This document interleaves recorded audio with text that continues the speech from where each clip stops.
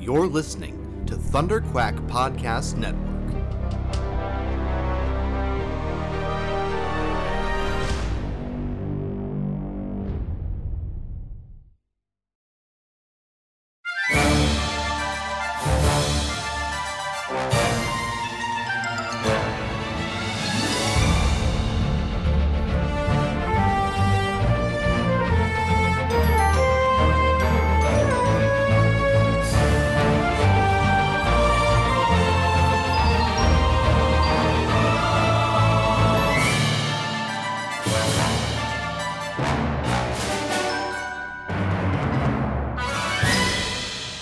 Hello there, and welcome back to Faster, More Intense for the Mandalorian Chapter 10, The Passenger. I am one of your hosts, Michael Cohen, and joining me this week, we got another special guest. We've got Tim Gerasi from Star Wars The Saga Continues, Jurassic Park himself.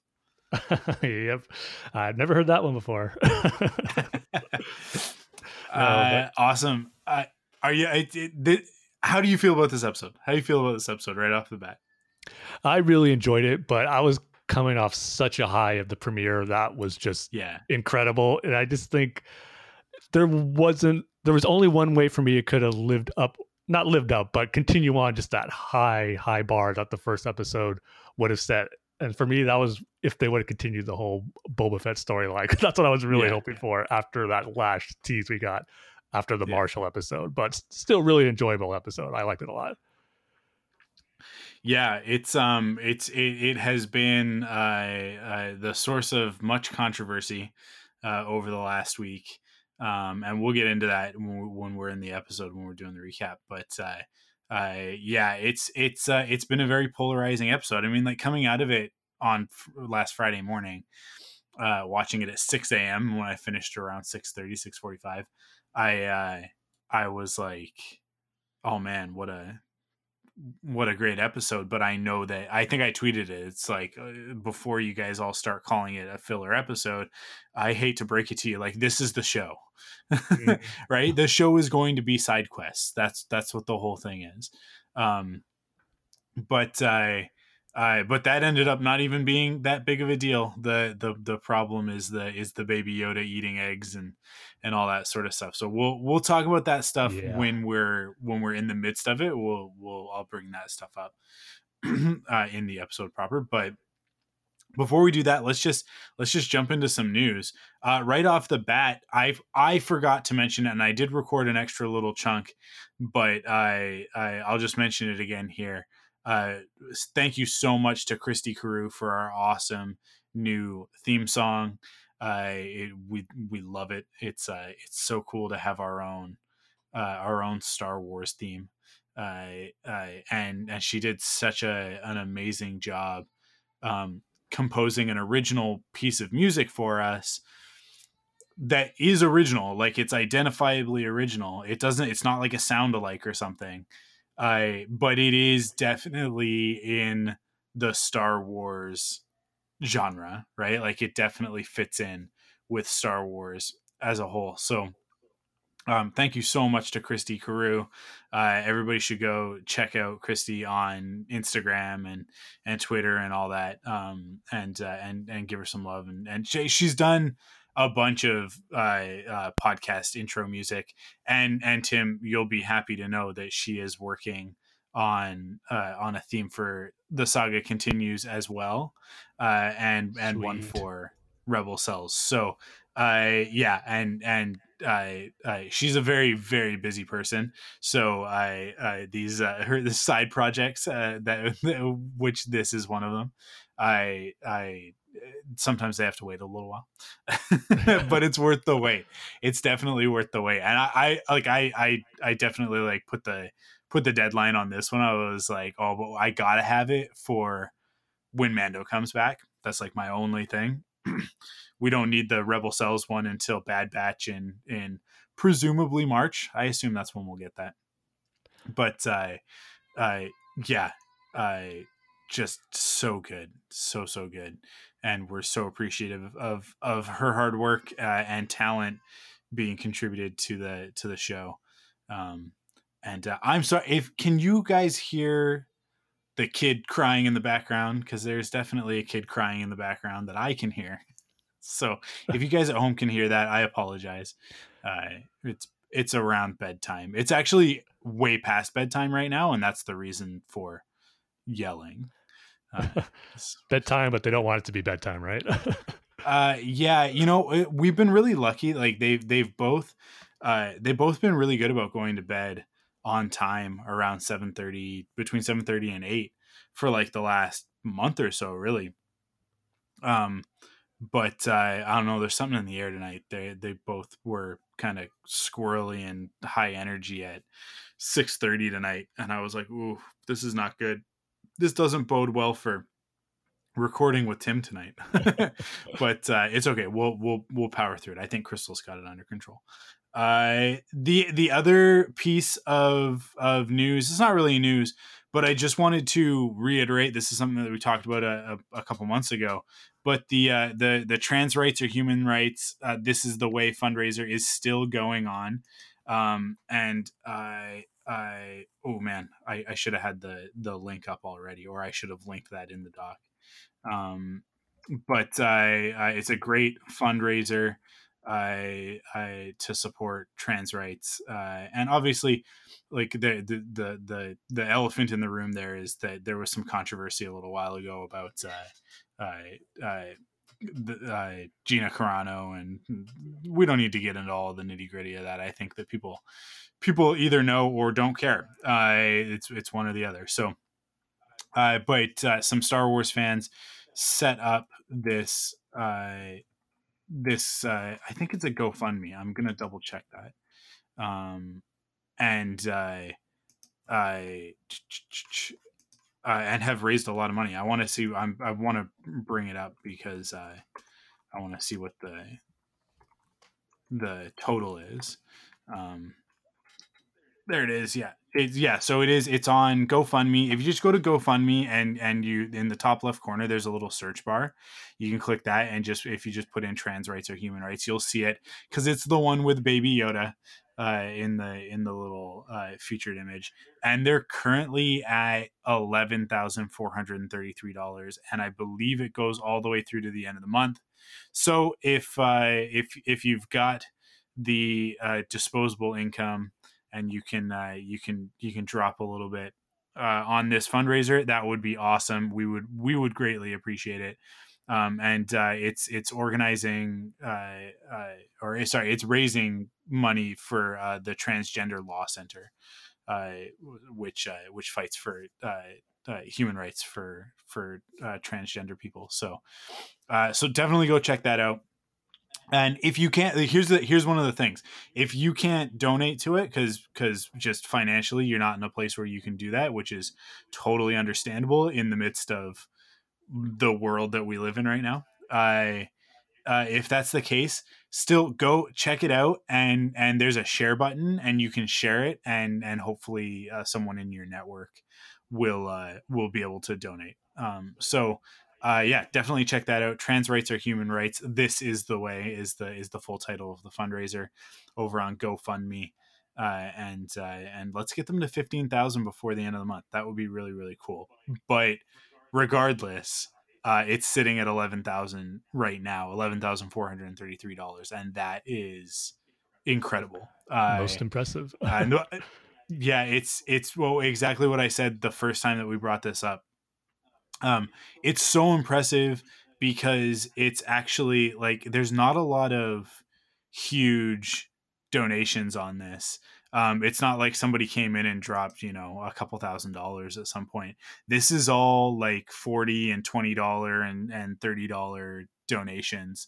And every little bit helps. And this is perfect proof of the fact that every little bit helps. So even if all you can donate is $5, it's all going towards a great cause.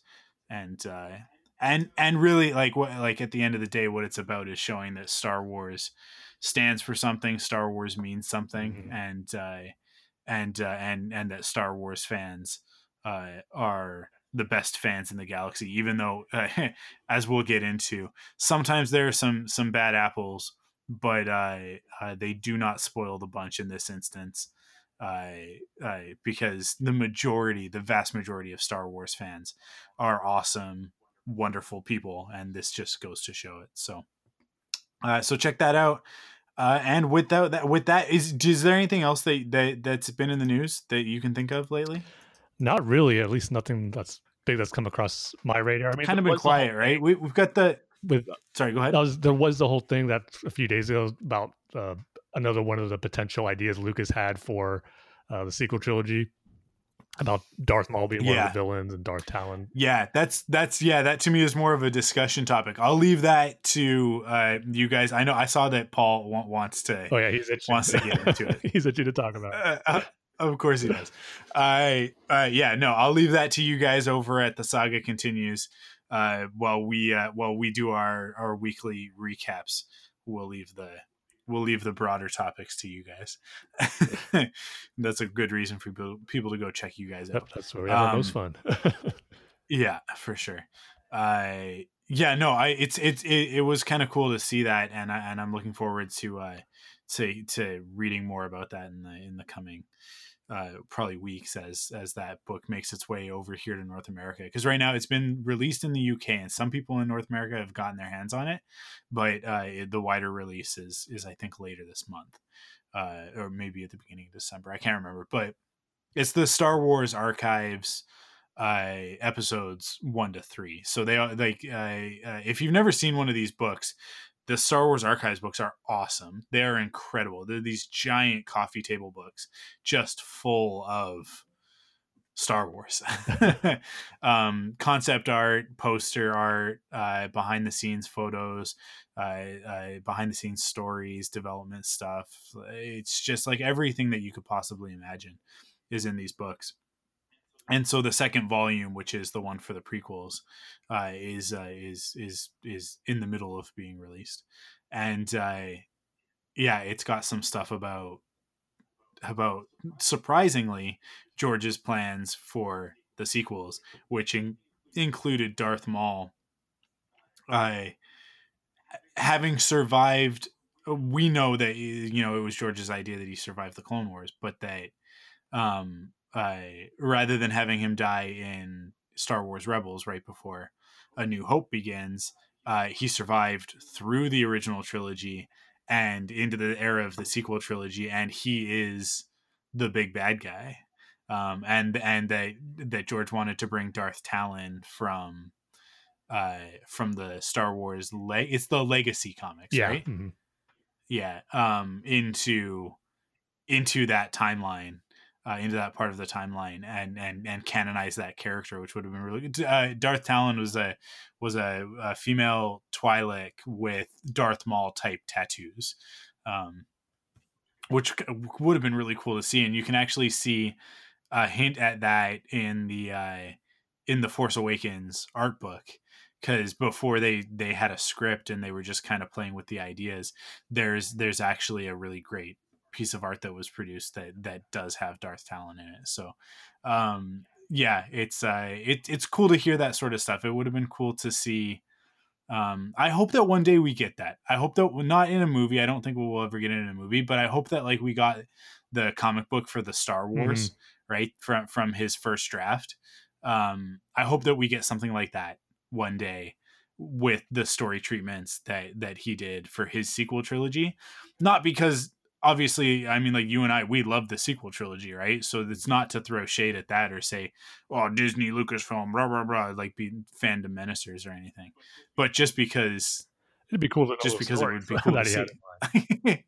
Yeah, it would just be cool to see the alternative take. One of my favorite things in Star Wars, in all of the content, is the Star Wars Infinities. Oh, I love those comics. Yeah, those are great. They like the first one picks up right at the end of A New Hope, and instead of Luke hitting the mark, instead of him blowing up the Death Star, he misses. And because I think he opts to use the targeting computer instead of trusting the Force, right? And so he misses, and that sets off a chain of events that completely changes the rest of the trilogy, right? Leia gets captured trying to escape from Yavin. and ends up being trained by Vader, and it's awesome. It's so cool. And they did one for each of the original trilogy movies.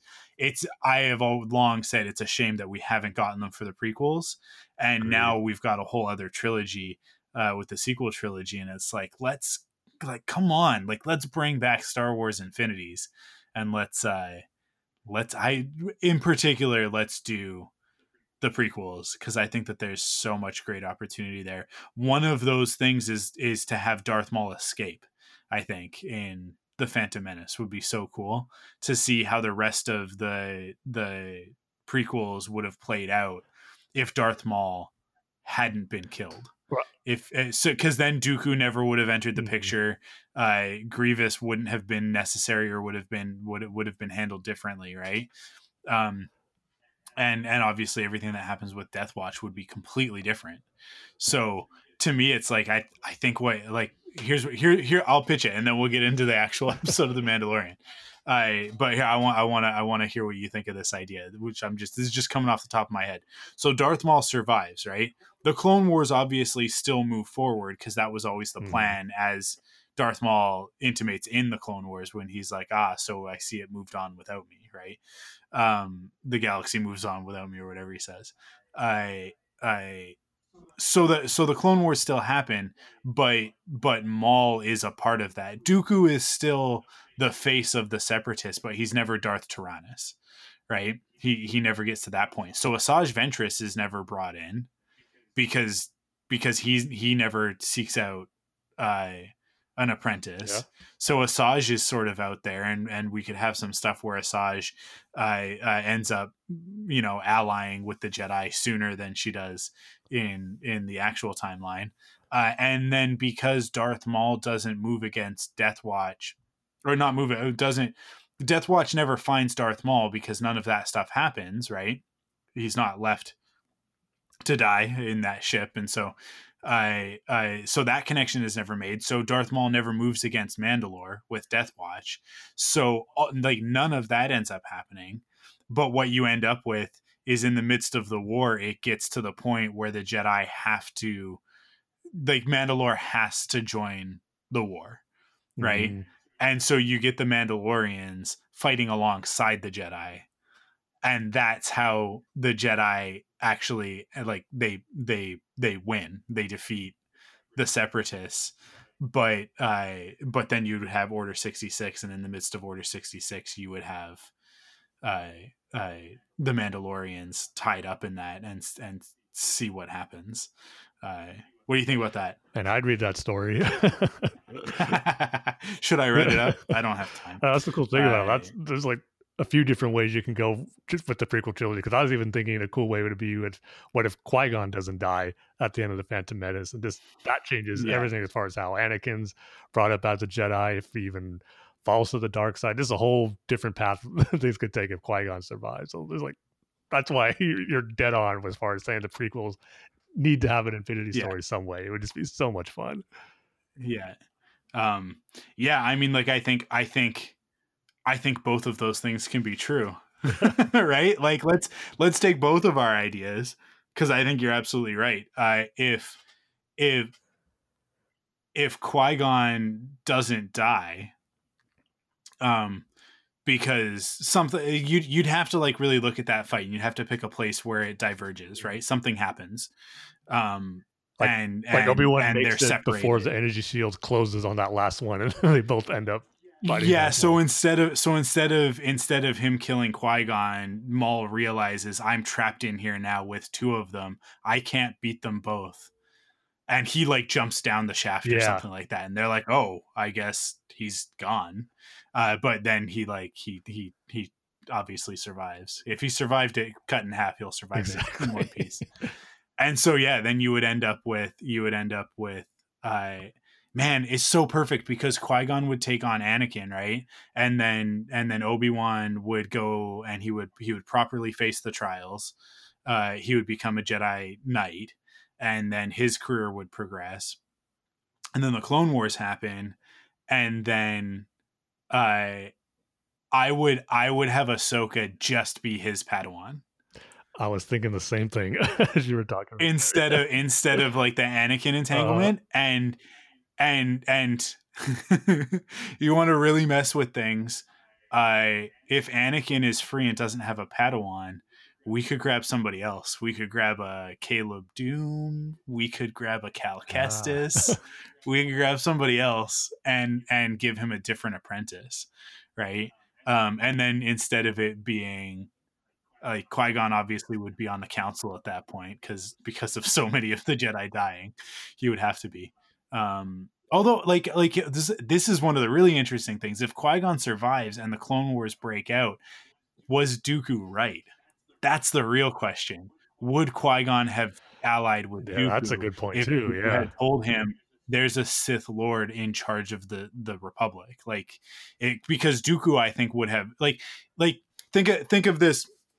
Think of the way that the Sith generally work, right? And I know I said maybe Dooku's not a Sith, but think about it that Dooku, he was trying to tempt Obi-Wan, right? And why was he trying to tempt Obi-Wan? Not because Palpatine wanted him to, but because Dooku saw an opportunity. If Obi-Wan's by my side, we can defeat Palpatine, and then I'm the Emperor, right? That's what it always is. And so Dooku might have the ability to actually pull that off with Qui-Gon, because Qui-Gon already kind of has enough issues with the Jedi Council that like so then you would see Qui-Gon and Anakin go with Dooku, and maybe you'd actually end up with multiple factions. The problem here is that this isn't one graphic novel now. This is like you got to do like 3 or 4 volumes. I know it's its own line now, right? Yeah. Yeah, man. Wow. Look, listen, Disney, Lucasfilm, Marvel, we're here. We got this sorted out for you. We're available. We'll write this. Anyways, with that, you want to get into this episode? You want to jump in? All right, The Mandalorian, Chapter 10, The Passenger, directed by Peyton Reed, his first episode directing, and written by Jon Favreau. Go ahead. You can start off.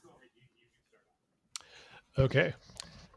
After defeating a crate dragon and pronouncing a set of worn Mandalorian armor from Cobb Vanth, Din Djarin speeds back to Mos Eisley to continue his quest. Unbeknownst to him, a group of bounty hunters lie in wait along his path, eager to collect a reward for him and the child.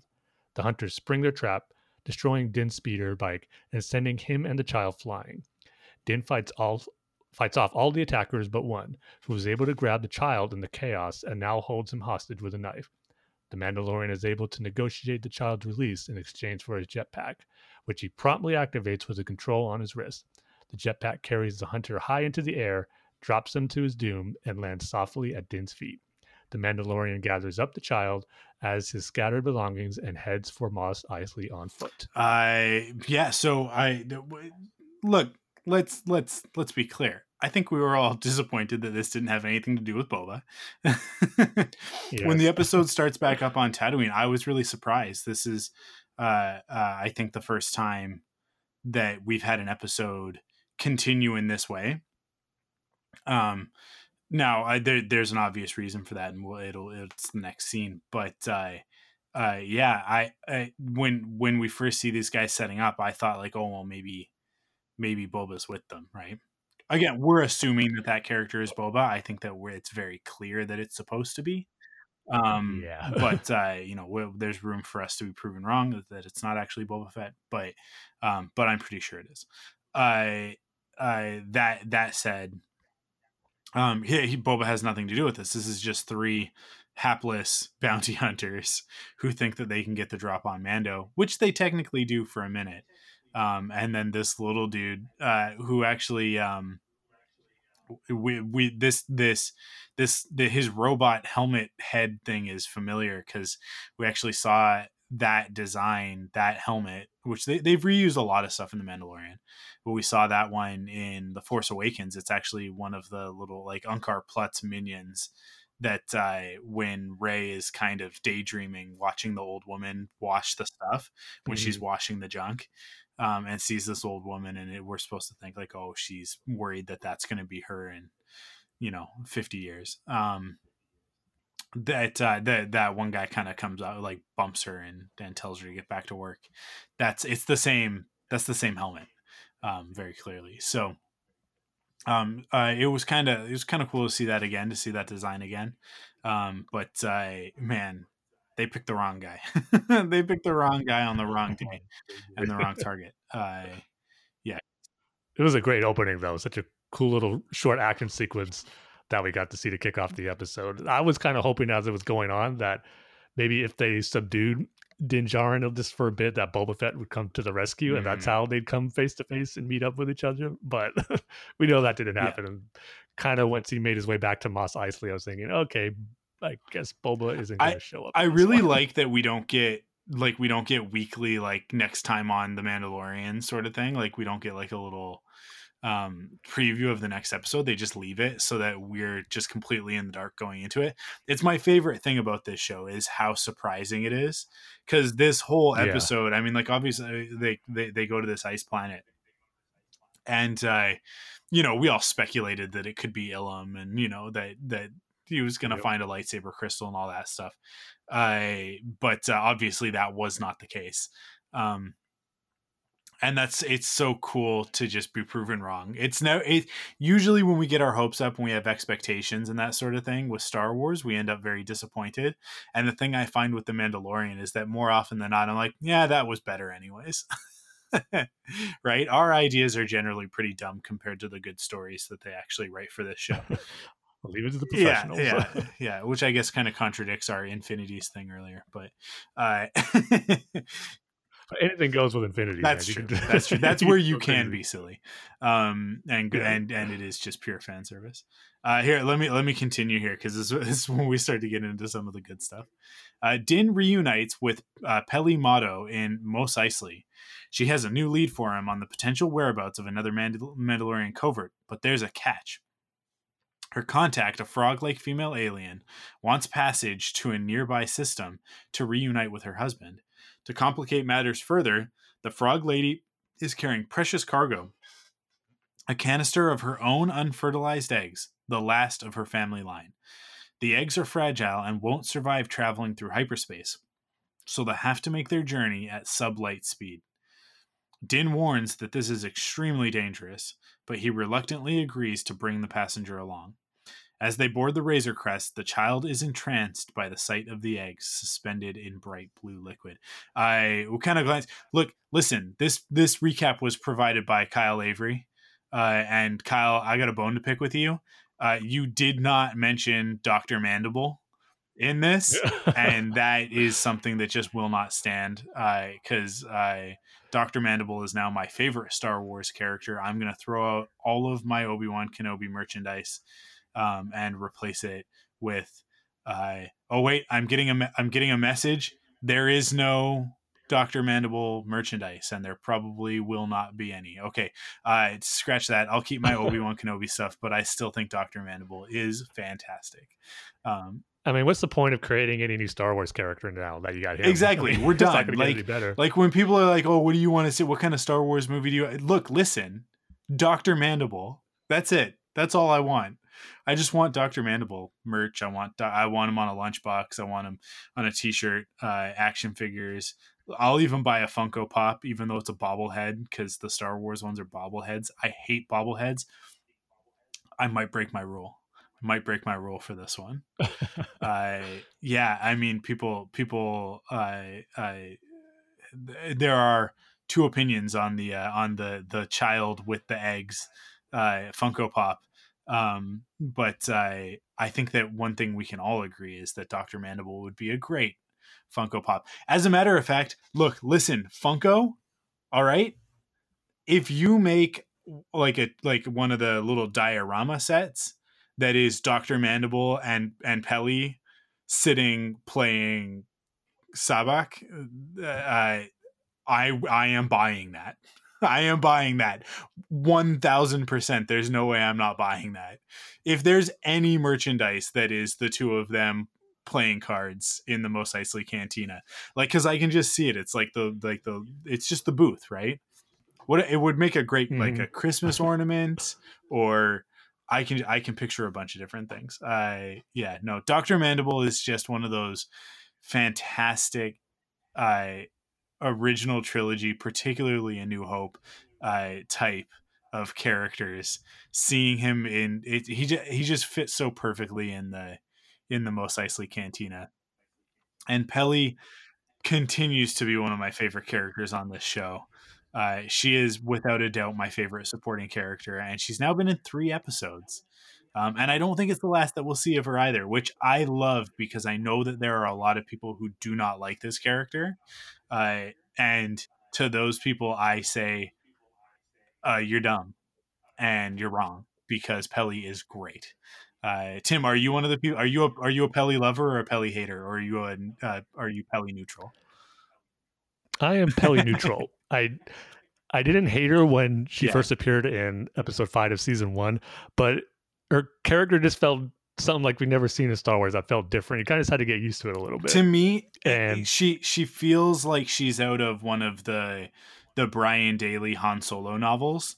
Because in those books, like there's a lot that those books have a lot of supporting characters, a lot of characters who have never been canonized. They've never been in anything else. And they have it's like much more of like a comic book. They're novels, right? Novellas, really, but it's like prose. They're not comics. Although I think all 3 were adapted into comics, but they like the characters are definitely more of like the pulp adventure type characters than what we're used to seeing in Star Wars. Certainly different from like the post Return of the Jedi, the Del Rey, like the later Star Wars stuff that started with like Heir to the Empire, right?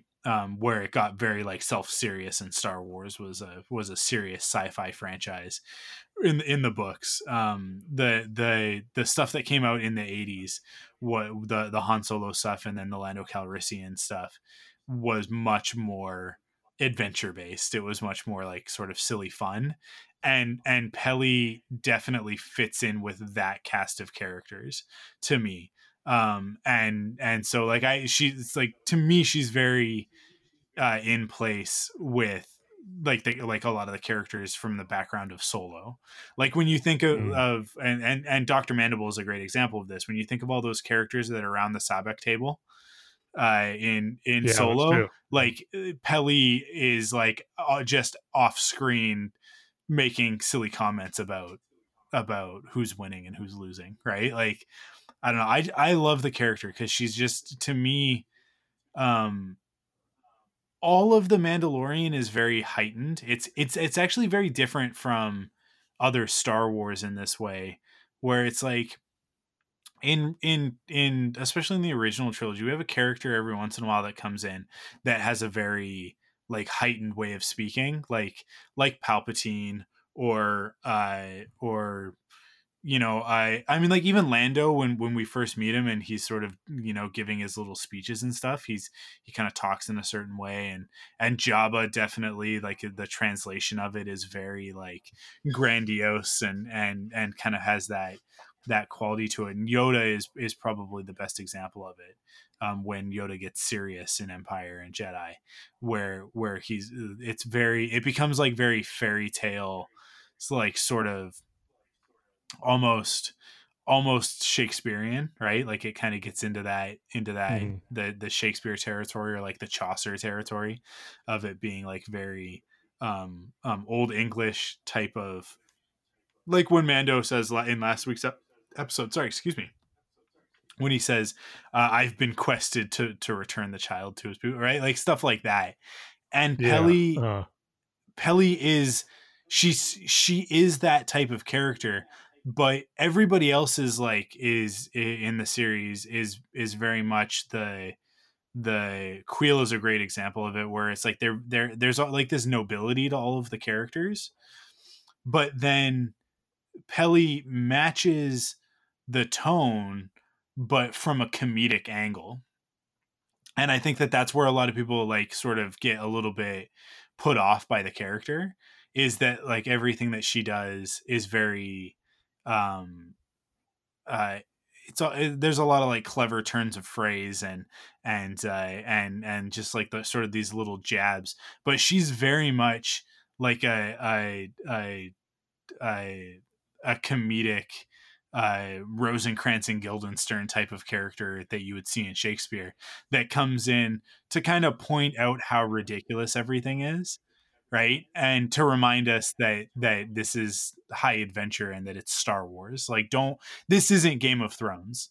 Like, let's all just remember for a second that this isn't Game of Thrones, right? Because I think that a lot of the time, that's what a lot of people want from the Mandalorian, is that they want it to be the Star Wars version of Game of Thrones. But then we have a character like Peli, and we have like Bill Burr's character from The Prisoner, that like remind us like, oh no, wait, we're still playing in like a silly Star Wars sandbox. These are action figures. They're not, this isn't serious. Like let's all take a step back and remember that the whole focus of this story is a less than 1 foot tall green goblin with big pointy ears that can do magic, right? Like it's just like, let's all remember why we're here and what this is about, and not get too serious with it. So I love her because of that. I love Amy Sedaris just in general, and I think that she does such a great job of grounding the show in a subversive way. She's very grounding to me as a viewer, because she reminds me that it is a show, right? So it's like it's not grounded in the sense of like making it feel real, but it's grounded in the sense that it reminds me what reality Star Wars is in, which is that it's in a reality where a big blue elephant plays a keyboard in the court of a giant slug man. Right? Like, Star Wars is dumb. Star Wars is very dumb, but in the best possible way. So yeah, these are the reasons I love Peli, and I she's like flopping the piece of meat around as Mando is taking off, telling him, to good luck on his quest or whatever. And she's got and thanks to her, we now know that Rhodians like their medium or their meat cooked well done. Yeah. That was so good. I was like, well, I'm not some Rhodian. It's so good. I think she's a great character. I think she's fantastic. Anything else to say about this? So we're introduced to Frog Lady. That's the official name for this character thus far. I know. We're not gonna do this for the recap necessarily, but I 100% support Marie Claire from What the Force podcast. She would prefer that we refer to, like, that we would name this character. I'm not sure if my pronunciation is going to be right on this, but I think it's Haget, which is the Egyptian. It's like the character is not character. In mythology, in Egyptian mythology, there's a frog goddess that is like a person with the head of a frog, as it is with all of the Egyptian gods, right? It's a person with the head of a whatever, right? Yeah. And that goddess is named, I believe it's Heget, or maybe it's Heket. But I like that. And I'm totally down for that to be the case. So maybe one day we'll get an official name, probably in like a visual guide or something, right? Pablo's hard at work on that. But we've been given our quest. We have our mission, our side quest, so that we can get the credits to do the next thing. Or I guess it's just to lead us along the path to the Mandalorians, right? They're gonna have to travel sublight, which ties it back into Empire Strikes Back, when the hyperdrive's broken and they got to get to a nearby system. So they that's why they go to Bespin, is because it's the closest safe system, and they can get there on sublight engines. So I liked that callback of like, well, it's not, there's more than one way to travel in Star Wars. Sublight is still very fast because you can get from one planet to another in a reasonable amount of time, which is confusing to me, but if you know anything about physics, it actually doesn't work, but that's all right. But it's just fun to have that come back. You want to continue? Yeah. The Razor Crest takes off from Tatooine. Din can't understand the Frog Lady's language, but he tries to explain to her that the voyage will be a long one. He sets the nav computer for their destination and heads down to the cargo bay, where he catches the child slurping down one of the Frog Lady's eggs. He swiftly reprimands the child, closes the open tank, and heads to his bunk to get some rest. So here we go. This is our first instance of it. And this is going to happen a few times in the episode. Now, I will say, like, full disclosure, when I watched the episode, this didn't bother me in the least.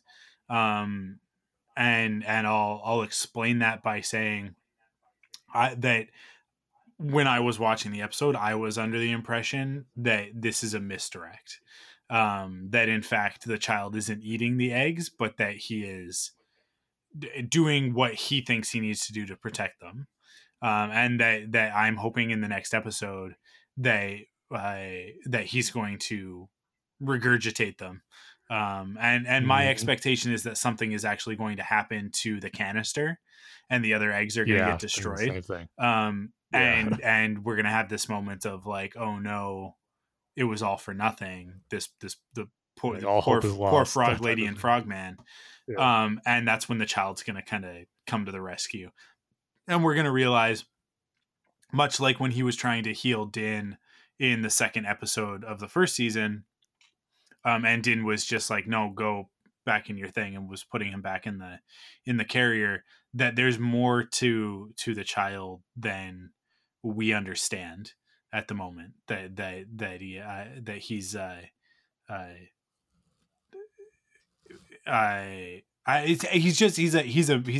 a mystery wrapped in an enigma, right?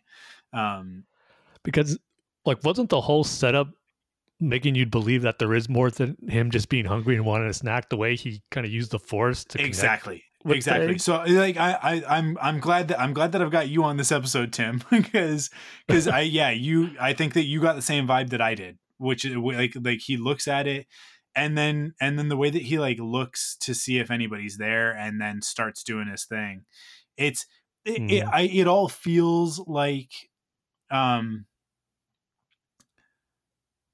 he's mischievous, right? But I feel like that's meant to be a misdirect. It's meant to throw us off the scent that he's actually doing something, like that but the other part of it is that, and I'll talk about this in a little bit when we get some of these further scenes. I think that a big piece of this episode has to do with, and I think the season as a whole is going to have to do with Mando learning to be a father. He wasn't raised in a traditional way, right? I think he was too young to really remember his own parents. And because of the trauma that he went through and stuff, that I think that he sort of lost that connection to his own parents, and he was raised by the Mandalorians as a foundling, and we don't really know what that means, but you can imagine that he was raised as a warrior first, right? And so he doesn't really know what do you do with a small child, right? And I think that a big through line this season is going to be him discovering what that responsibility means, because even the language that he's used in the last two episodes is there's a disconnect between that and what the armorer told him, right? Because what she said to him was, like the code dictates, like, he's a foundling. Until you return him to his people, you are as his father and he as your child, right? Like that's what she said. And the way that he is treating it is like, oh, I've been quested to return the child to its people. And it's like, okay, that's different. That's not the same as what she said. You actually have to take care of this child. It's not just that you have to find a person to give it to, right? And it actually really reminds me of Kanan and Ezra in the first season of Star Wars Rebels, and the Kanan not thinking that he was up to the task of training Ezra. So like there's the it's not Barris, it's the other one, Luminara. They think that they've found Luminara and Dolly, and that they're gonna go rescue her, and it turns out to be a trap and all that stuff. But like the idea was like Ezra felt like Kanan was trying to pawn him off, right? But Yeah. Kanan was like, no, like I'm not a Jedi Knight. I can't train you, right? And so there was like a disconnect there until they sort of reconciled that, and Ezra was able to say like, no, like I do need you, right? And then you get to later on in the series where it comes full circle, and Ezra says to him like, I couldn't have asked for a better teacher, sort of thing. And Kanan is like, I did my best to teach you everything I knew about how to be a Jedi. And he's like, no, not being a Jedi, how to be a good man, right? Like how, like, and what that was is like, no, like I needed a father, and you stepped in and did that, right? You filled that role for me, and taught me what it is to be a good man, and to be a good person. And I think that like look, that was Dave Filoni. This is also Dave Filoni along with Jon Favreau. If you've never seen the movie Chef, Jon Favreau, I believe that he wrote that. I know he directed it, and he also stars in it. I think he wrote it as well. It's very much about a father learning to become a father, a dad learning to become a father. Let's put it that way. Is like because it's easy to have a kid. It's very difficult to be a father. It's very difficult to do a good job, and it's something that I think anybody with kids can understand the struggle, especially like as a man, you bring your baggage into it, right? And I think that that's what this season is really going to be about for Din, is his journey from being unaware of what that responsibility is to learning like, oh, the things that I do, when I killed that bounty hunter at the beginning of the episode with the jetpack with a gag, right? It was a silly joke of like the jetpack goes up and then the bounty hunter comes down without the jetpack, right? And the child looks at him. They share a look, and Mando kind of almost like shrugs, like, whatever. Yeah, just even going back to his bit of dialogue in the Marshall episode where he's talking to Cobb Vanth, and he's asked him, "Oh, are we going to do this in front of the child?" And he goes, "He's seen worse," like exactly, very casually. Exactly, and that indicates that Din doesn't understand the effect that he's having on the child. And we got a hint of that last season when Din and Kara are arm wrestling, and the child starts to choke Kara, right?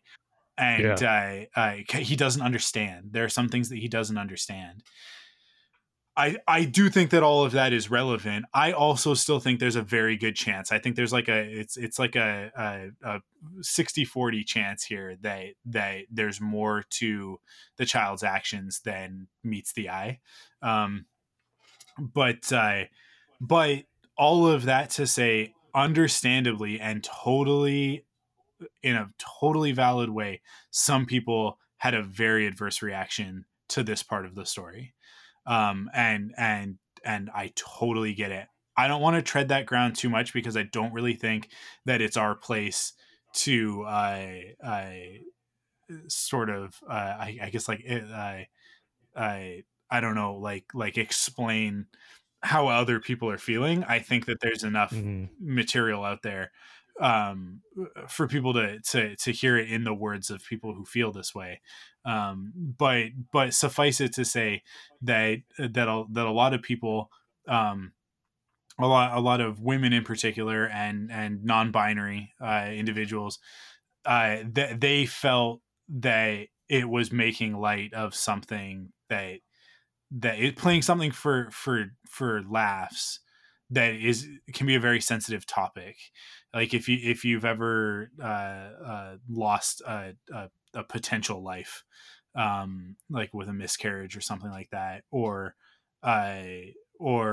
have issues with infertility, then you're going to be sensitive to this sort of thing. I mean, like it wouldn't play that way for people if it weren't for the fact that we make such an effort to understand that this is Frog Lady's last chance, right? These are her last eggs. She has to deliver them safely so that they can be fertilized. And we're supposed to empathize with that character. We're supposed to feel for her. And then there's a disconnect between that and the child's actions. With that said, that disconnect might exist for a reason, and we might learn what that is later on down the road. And I think it's unfair to judge the series as a whole based on one episode where some things happen that you don't agree with. But even in saying that, that should not negate a negative reaction. Like, that doesn't invalidate people feeling the way that they feel and being upset. But I think that there's a fine line between having something in a television show or a piece of media be triggering and then jumping immediately to being offended and angry about it at the show or the showrunners. I do think that Lucasfilm needs some more women on staff. I think that they've done a really good job since the Disney takeover of bringing more diverse voices into, you know, the story group and into the production, like above the line as well as behind the scenes. But it's clear based on this that there's a little bit more work to do there, because I think that someone with that feminine gaze perspective probably would have caught this and said, because, like, let's be really clear. I think that personally, this is my personal opinion, I think that it's okay for it to happen once, maybe twice. I think the one at the end of the episode is a bridge too far. I think that I agree. The one right at the end is definitely, the other ones don't feel like jokes as much. They feel like something that's happening. It's part of the story. The last one feels like it almost like it's like a Looney Tunes Porky Pig, like there should be like an iris wipe at the end with like a like it feels like a silly joke. And I think that's really the one that pushes it over the edge, where I can really understand where people are coming from, where they make the transition from it just being something that was upsetting to something that was offensive, right? So I do think that like feminine perspectives would have caught that and said, hey, maybe not this one. Maybe not this last one. I think that we can get away without it. It'll still work throughout the episode without the gag right at the end. And then I think maybe we wouldn't be having this conversation in the way that we are. I think some people would still be saying, oof, that was rough. But they might be talking it more in the way that people with arachnophobia talk about the spider sequence in this episode, right? Yeah. Not to equate those two things because they're very different, but just to say that, like, the discourse around it, I think would be a little bit less heated, if not for that last moment, which I think pushes a lot of people over the edge, rightly so. Because if like, for me, it didn't. For me, I ended the episode and I was like, well, I think we're going to see what happens with those eggs in the next one. And I think that you felt the same way, right, Tim? Because what that last shot did is what it kind of made me feel the opposite, where before I was thinking, oh, there's going to be more to this and in the next episode, hopefully. But then when that last moment happened, that's where it kind of made me feel, oh, wait, maybe it is just a gag. Yeah, it undercuts the rest of it, right? Yeah. So I don't know. Like, I think I reserve my full judgment until we see the next episode, because I think that we will get a resolution on this story in the next episode. Yeah, definitely. And so I think next week I'll have a different opinion, not a different opinion. I'll have a more full opinion on the whole thing next week. But and certainly when the season is over and we see how this fits into the larger season. Because like for instance, last season, I really like the Gunslinger episode. I know a lot of people don't. I feel like it fit really well with the rest of the season. The Prisoner was the episode that actually throws me off. And I know like that's weird. A lot of people actually really like The Prisoner. It's my least favorite episode of the series so far. But in my most recent rewatch, when I watched the whole thing through, like I basically binged it the week before the new season started. When I got to The Prisoner, which I wasn't dreading, but I was kind of like, okay, I guess if I'm doing it, I'm doing it, right?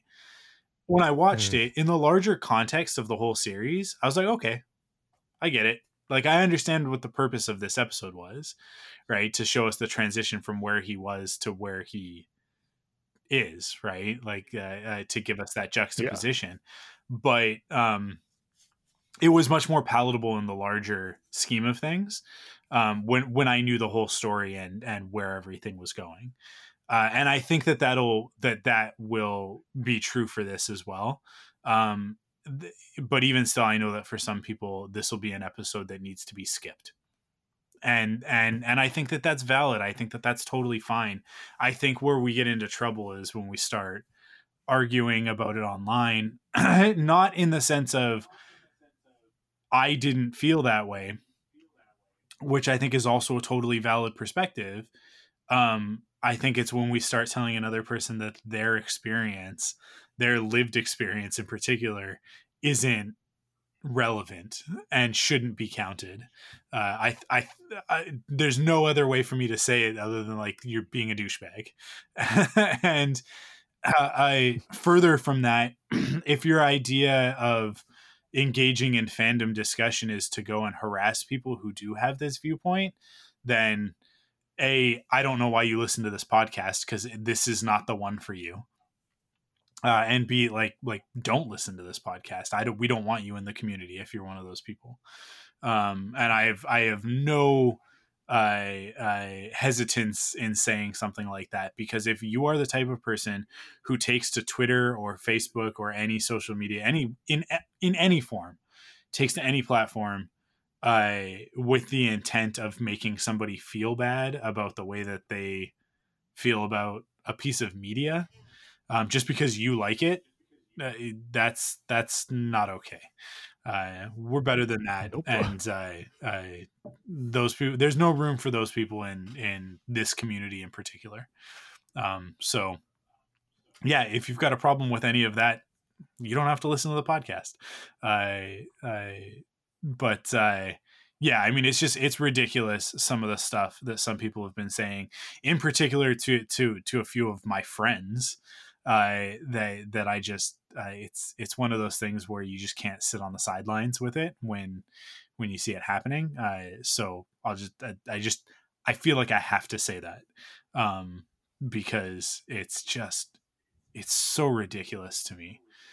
It's okay to disagree. It's okay to be like, I don't feel that way, right? But it's also really important to have the empathy to say, it's not how I feel, but I understand, or would like to understand better, why you feel that way, and have a conversation with the person. That's okay. It's okay for us to not all like the same things about Star Wars. It's okay for there to be things about these shows and movies that bother us individually, right? Different things are going to set people off in different ways, because we all have different experiences. And if you can't understand that, then you need to take a step back and do some growing up, because you're really not ready to have any conversations with people online about stuff like this. And most importantly, like this is probably going to alienate some people and upset some people, but I mean this in the most helpful and positive way possible. If you don't have a uterus, if you don't have ovaries, I shouldn't even say it that way. I shouldn't like name it that way. But like if you are a guy and you don't understand the experience of being a woman, of that biological component of it, I really don't think that it's your place to tell someone who does have that experience how they should feel. I think that that's a fair thing to say. But I'm sure that there will be some people that get offended by that. but it's no different than like a woman's body is her own damn business. That's what it comes down to me, and that extends to opinions on things like this. I don't have eggs. I can't understand.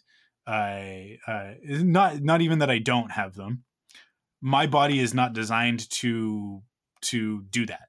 It's just like that's the reality of being a biological male, right? So I can't understand.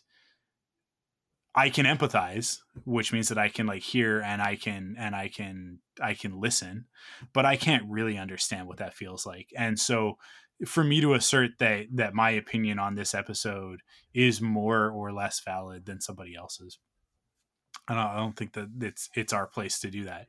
It's just important that we have empathy. That's everything would just be better. Everything would be better if we could all just have a little bit more empathy and try and understand the person on the other side of the argument. It's so easy on the internet to everybody's anonymous, right? So anyways, I think that's everything that I want to say on it. I went on for way longer than I wanted to even. Well said though. Thanks. I mean, like I've been thinking about it a lot. I even look, I did an illustration for my Mando Monday illustration of Baby Yoda with the egg canister, and I like the illustration. Because I like this part of the story. Like I actually, however it nets out, I think that it'll have been a satisfying part of the journey for me. That's my experience. So that's what I wanted to draw. And then as this controversy kind of got bigger and bigger and bigger over the week, I have a little bit of regret about that. Not because not because I'm like, oh, I shouldn't have done that, I don't want to cause any controversy, but because I now realize that like that illustration might actually hurt some people. And that's never my goal, right? Like that's the antithesis of the reason why I draw.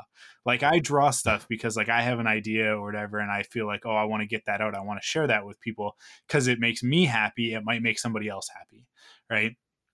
And I know that some people have liked it. So like there, it's just as complex as the issue with the episode. But I'll say this: like I'm partnering with the Daydreamer Fantasy, who make pins. They make enamel pins. And we've got the Padme one that's going to be the first one that we do, which I'm super excited about. This Baby Yoda illustration was supposed to be the next one. And I made the decision today, particularly after a bunch of stuff happened today that I won't get into the details of. But like one of my friends is being really, really hammered by this whole thing. And like and they're being harassed online. And so I talked to the guy who does these pins, and I was like, man, I can't do it. We can't do this one. And he's already paid me for the design. I was like, we can't. I'll draw a different Baby Yoda. We'll draw something else. I don't think it's a good idea to put this one out because I don't want to put something out that is going to cause harm in any way. So like that's kind of I think where I'm at with it, and I don't know if I think if we could all just be a little bit more thoughtful about things like that, and even if you do say the wrong thing, make the wrong joke or whatever, to have the again, I'm just coming back to that word empathy, to understand how what you did might hurt somebody, and be apologetic about it at least, and try and do better in the future. That's the goal. That's how we all become better people. It's one of the main things that Star Wars is about, right? So yes. I think it's all we as a fandom should be so much better at this, because these stories that we obsess over are about it. Just sometimes it just makes you think, like, or do some people watch the same things we're watching who call themselves, I'm using air quotes here, fans of this? Yeah, exactly. I act the total opposite way of what it teaches. You put the perfect fine point on it right there. It's like I do feel that way sometimes, where I watch an episode of Mandalorian and I see the people online talking about it in certain ways, and I'm like, oh, I'm sorry, are we watching the same show? Because even The Prisoner, which isn't my favorite episode, like I say, it's my least favorite episode, it's still great. It's still got so many things in it that I love. I mean, one of those characters comes back in this episode. I like, it's like, yeah, anyways, we need to move on with the recap here, because I'm realizing, like, we're not even there yet. We haven't even introduced those characters yet. We have so much left to talk about. So let's get into it. Where are we at? We're at a bleeping alarm. Yeah, a beeping alarm wakes Din from his sleep, and he heads to the cockpit to find the Razor Crest flanked by 2 New Republic X-Wings. The pilots are sweeping the sector for suspicious activity, and they request that Din send them a ping to prove he's not Imperial.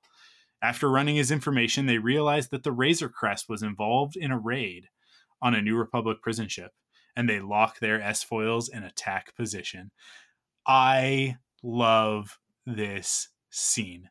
It is so good. There's such a wonderful blend of the mundane being pulled over by the cops, right? Mixed with the fantastical of the fact that it's the Razor Crest. It's Mando. It's 2 X-wings. It's Dave Filoni in one, and it's it's Appa from Kim's Convenience. I want to pronounce his name properly, so I'm just going to bring it up, because it's one of those ones that I need to see it in front of me before I can. Paul Sun-Hyung Lee, who is Appa in Kim's Convenience, which, if you've never watched Kim's Convenience, highly recommend it. It's a Canadian show, so I'm very proud of that fact. Paul is a Canadian, and he is a massive Star Wars fan.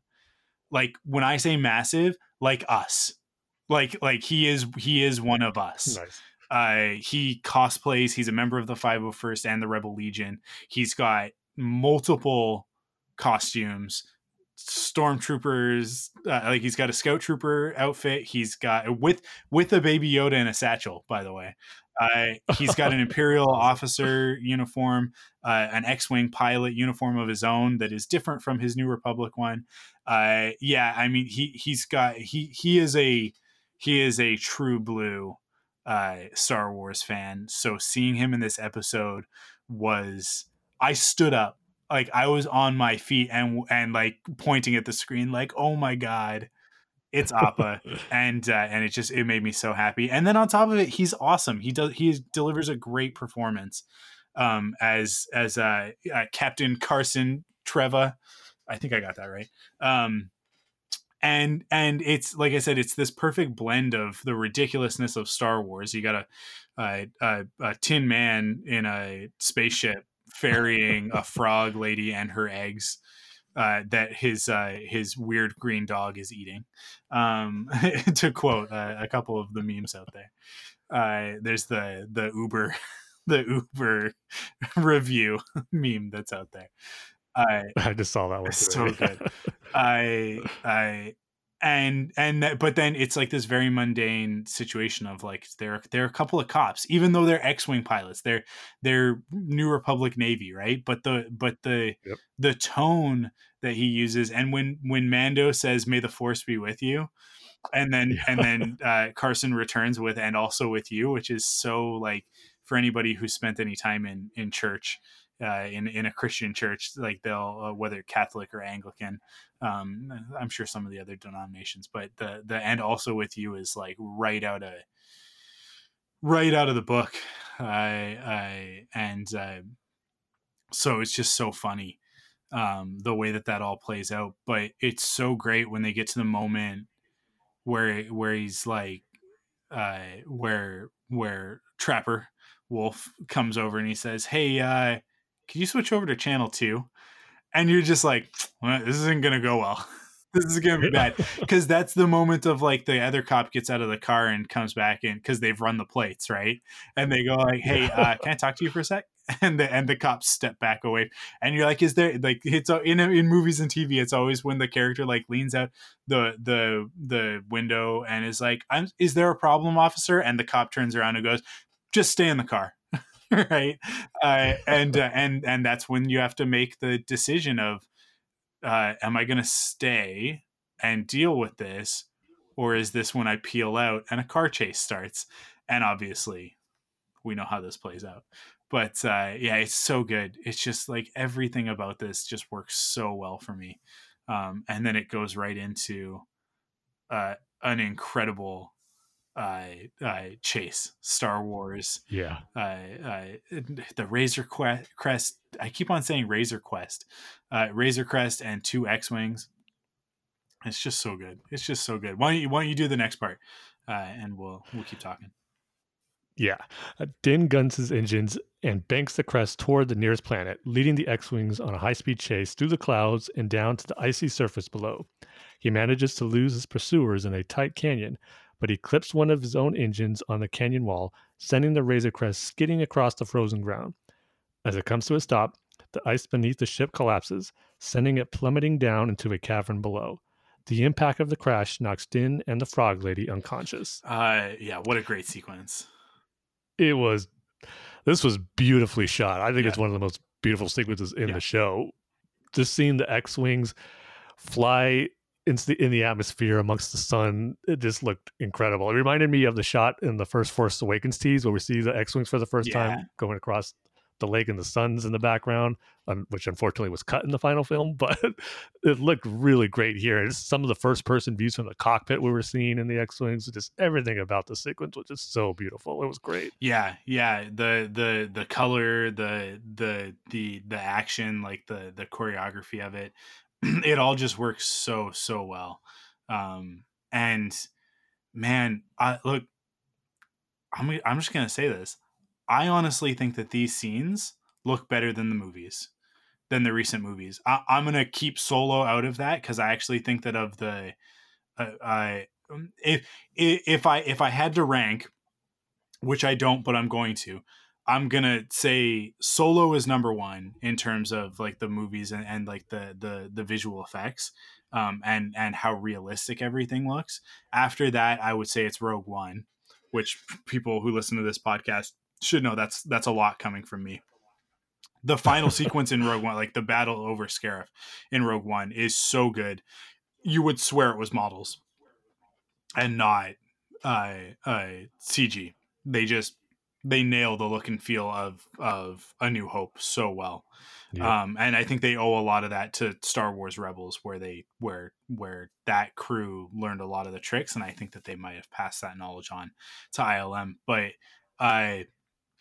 and then I would say probably The Last Jedi, and then The Force Awakens, and then Rise of Skywalker at the bottom. Rise of Skywalker looks so CG to me, like the, as much as I love some of the sequences, like I love the opening of Rise of Skywalker with the light speed hopping, or skipping. What is it?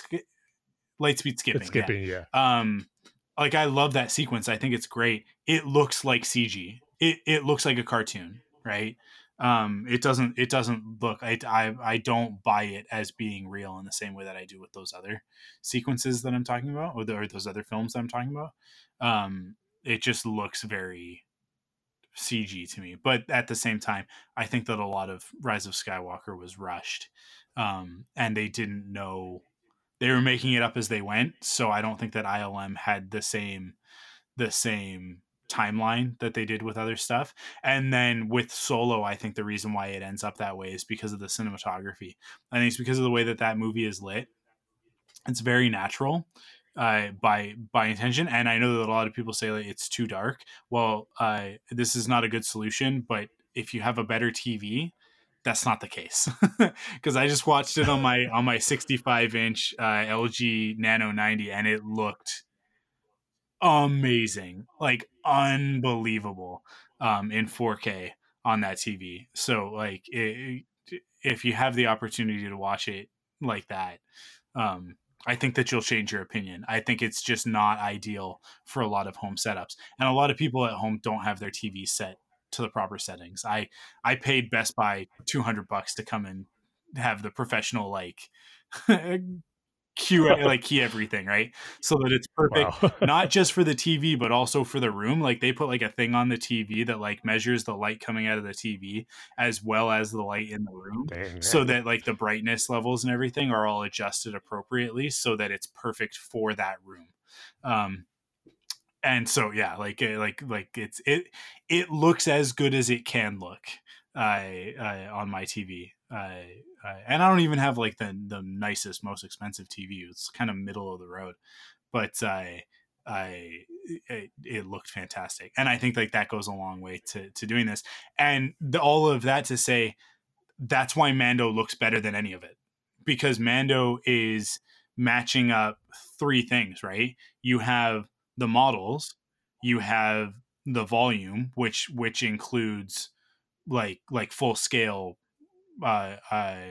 sets, right? Of things like the Razor Crest, like parts of the Razor Crest that they're matching to. And then you have the full CG, and it all needs to be seamless. It all needs to work together. So the CG is lit to match the models. The models are the best example you're going to get of natural lighting because they're real physical objects being hit by real light, right? So having that reference, they talked about it in the gallery, in the Disney Gallery Mandalorian episodes, where they talked about bringing back the models and doing the Razor Crest and stuff, that like especially making the ship shiny and all that, like it looks so good because they're doing it. I can't wait to see the behind the scenes on this episode, to see how they pulled off the X-wings, because I really hope that they used models, which I think they did for a lot of it. And then the spiders, because the spiders look so good. They look so good. They look great. Yeah. Seamless, really. Yeah, I'll continue here. Unless is there anything else you wanted to say about that?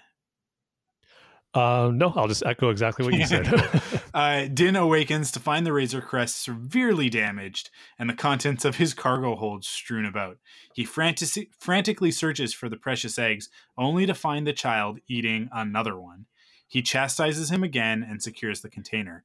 After assessing the damage to the ship, Din suggests they stay put, stay sheltered against the brutal cold, and get some rest. The Frog Lady croaks in protest, but Din can't understand what she's trying to say. I think you can continue with the next one, and then we'll talk about it.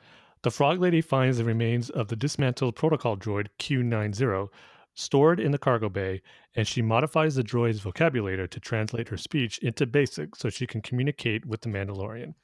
She refuses to allow the last of her eggs to die here in the cold after all she and her husband have gone through, and she demands that they continue on their journey. When Din is hesitant, she questions his honor and points out that keeping one's word is part of the Mandalorian code. What a great scene, couple of scenes this is. We do have another one like the eggs, and there's a little bit of a gag here.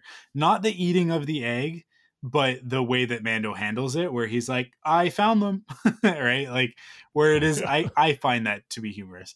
But this next scene, there's a couple of things that really stand out to me. I love the visual of the child sitting on the crate with his little tray, his little Lunchables tray in front of the heater, that just like it was like a snap right back to the Empire Strikes Back of Luke with his rations tray. Yes. And Yoda, like when we first are introduced to Yoda. It's such a great...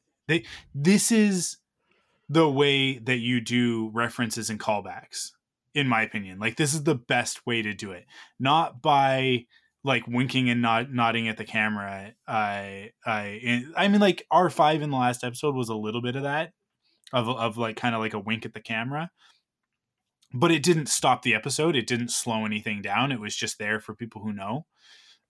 But this even more so, it's like, this wasn't even about like, oh, look, they're using the same rations that Luke had. That's not the case, right? It's just like, there's a vibe to it and an aesthetic that immediately transports you back to that visual and totally, connects the child with Yoda in this very almost subliminal, unconscious way.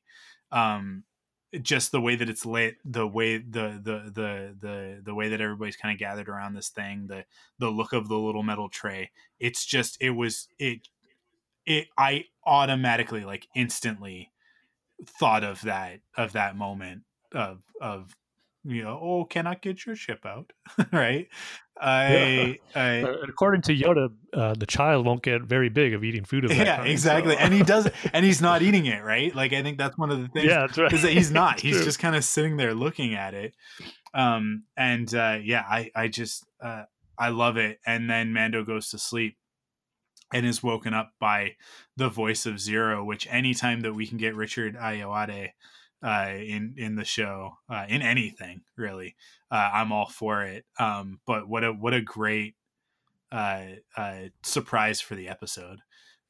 Yeah, and just a great way, a different way to have an alien creature communicate with someone who speaks basic. You know what? It actually reminds me of the Young Jedi Knight books. They have is it Lobaka? No. Is it? Yeah. Lobaka is the Jedi. He's like they didn't have the word Padawan back then, so he was just an apprentice, I think. Along with Jason and Jaina, and he had they built. I think it was Jaina built him a little, like, it was just described in the book as like a small C-3PO head. It's like a little protocol droid head that translates for him. And it kind of reminded me of that. It's like, oh, it's a droid without any of the droid. It's just the vocabulator and a translator. Right. And I love the aesthetic of it, especially on my second watch of the episode. You see that there's like these little blinking lights. They're literally Christmas lights. Like, they're literally little LED Christmas lights. Like just sort of blinking and twinkling. And that's one of the things that I feel like the sequels are lacking a little bit. Everything looks a little bit too much like it was made for the movie in those, as opposed to the aesthetic. And it's definitely something that the prequels lack entirely, other than the Jedi communicator, which is very, very, very recognizable as a lady's razor. But anyways, one of the great things about the original trilogy and the aesthetic of it is sort of the found material component of it, of like, it's just barely recognizable, right? To the point where it's like, it's familiar, but it's different. It's weird. Right. And so, like, I think that's why lightsabers work so well, is because, like, it's like those pieces look familiar, but there's something about the combination that feels fantastical, right? And so to have this droid hanging up on the wall, brought back to life, and these little Christmas twinkle lights just kind of pulsing around its neck, it was like, oh, that's so cool. And then on top of that, the way that she just like invokes the Mandalorian code sort of thing, and Din is compelled to get back to work, as much as the guy just wants to take a nap. He just wants to have a rest. Anything? What do you think? No, yeah, I like that whole sequence. Again, just a great use of the droid from last season, and again, just having, not just translating what she was saying, but it was like she was talking through the droid, and just visually, and just how it sounded was just really cool, I thought. And again, like you said, just Mando just really showing the good guy that he is. I mean, it might take sometimes someone has to point out someone needs to be done, but he's going to do it because it's the right thing to do. Yeah. And yeah, so just pointing out that, like, we're not pointing out, but just like reminding us that he is a hero at the end of the day.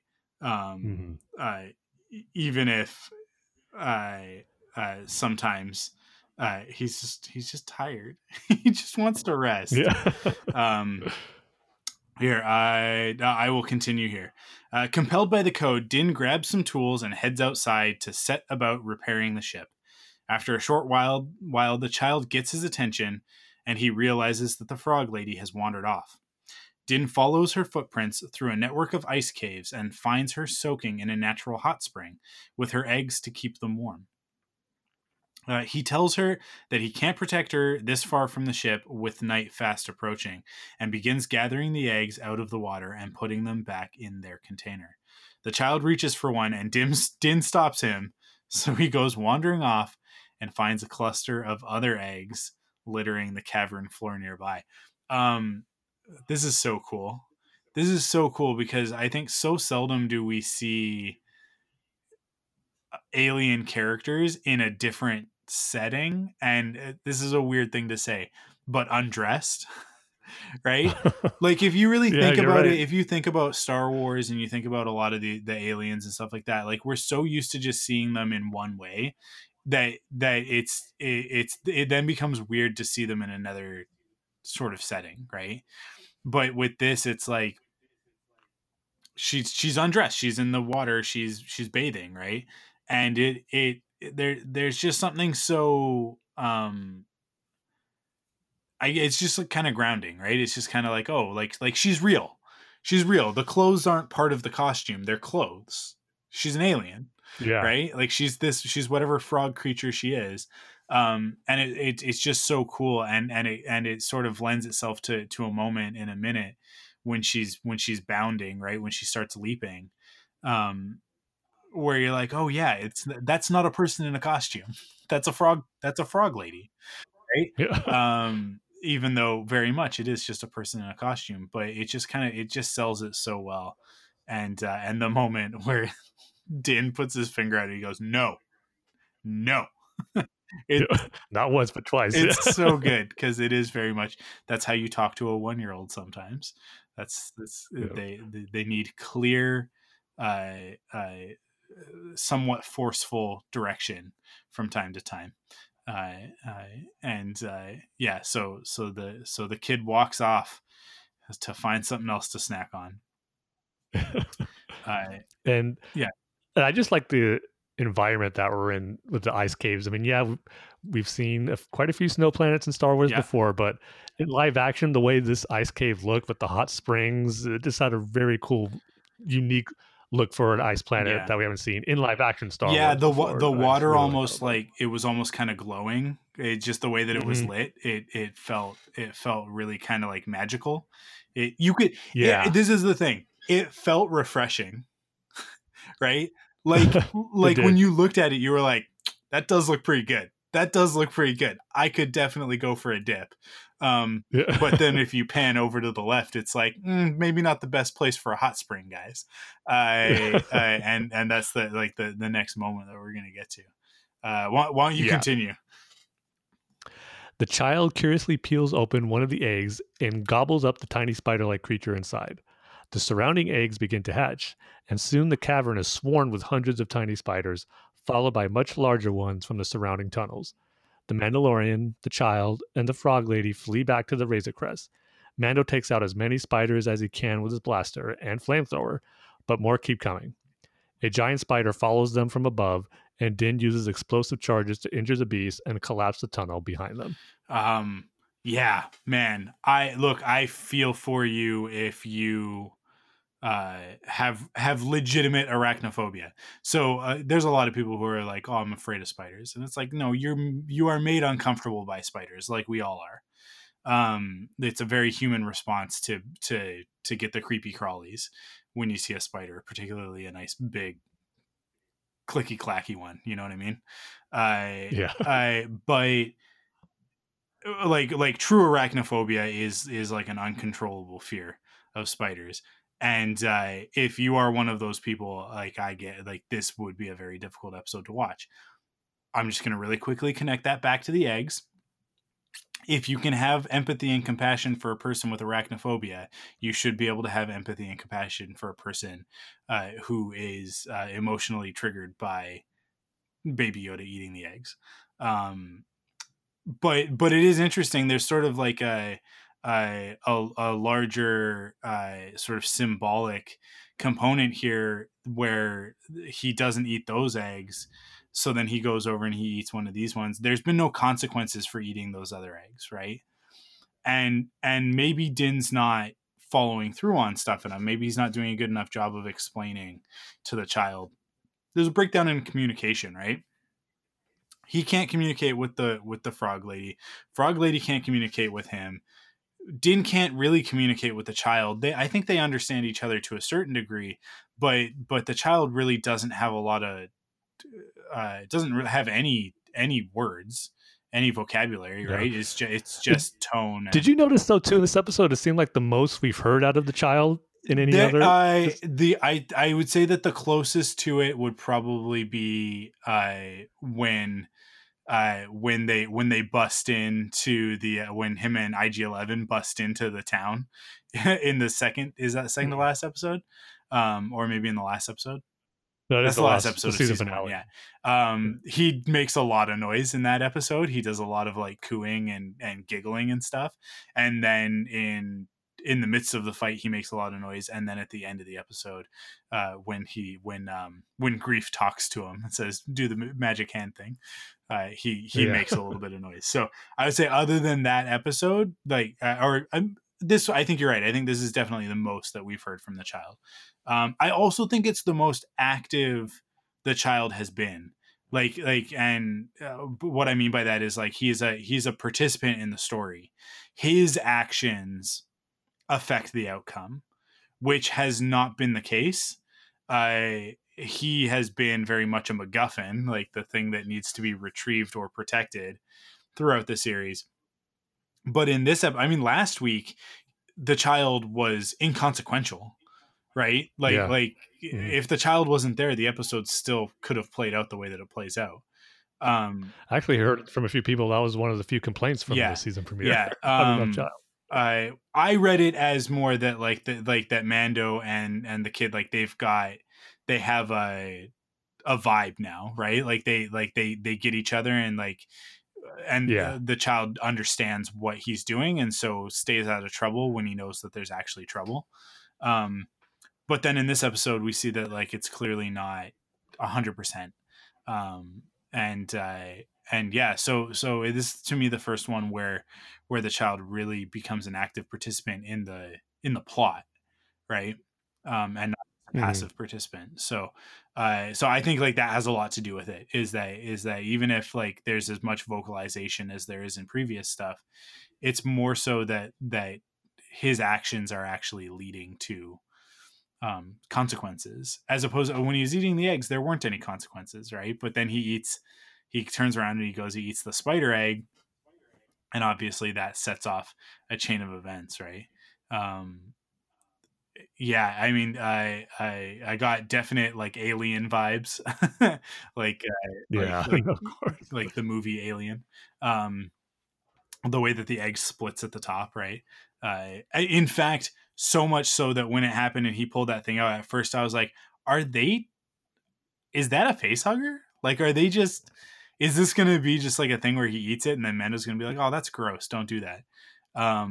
But then obviously we see these, they're very Krykna like spiders. I don't know if they are, if we would call them Krykna. I think that we would, in the same way that Nibre mantas are treated in the Clone Wars, where in the first season of Clone Wars, we see a lot of Nibre, and we see them in different sizes, different varieties. And now obviously we've seen like Lothcats are all over the galaxy. Tuca are all over the galaxy as well, right? Like there's sort of, there are a few of these animals that have spread, that have sort of made their way across the galaxy for whatever reason. So to me, it's like these are Krykna in the same way that a Black Widow is one type of spider and a tarantula is another, right? And if you look at them, they're very different, but they're also the same thing, right? Or even, I think an even better analogy, because there's some different physiology between these animals. A spider versus a scorpion. They're both arachnids, right? But they're also very different, because they share a common ancestor, which is the Ralph McQuarrie concept art from Empire Strikes Back, right? These were originally supposed to be part of a sequence on Dagobah. That very much, like this sequence very much borrows from with the eggs and with the very large spider. But it's not technically a spider. It's not technically an insect. It's something different. It's an alien creature, right? Because it's got that real gross mouth that we deal with later. Yeah, but that was reminded me of the Raptor mouth. yeah, I agree. Yeah, I got the same sort of thing with that, where it was like, ooh, yeah, it very much reminds me of the in the cockpit of the Falcon, right? Yep, exactly. I mean, like, my worry was that it was gonna like get its teeth in and sort of like start to rotate them, because it had that round mouth, and it was gonna like make a circle almost in the glass and be able to get through. And but yeah, man, let's continue here.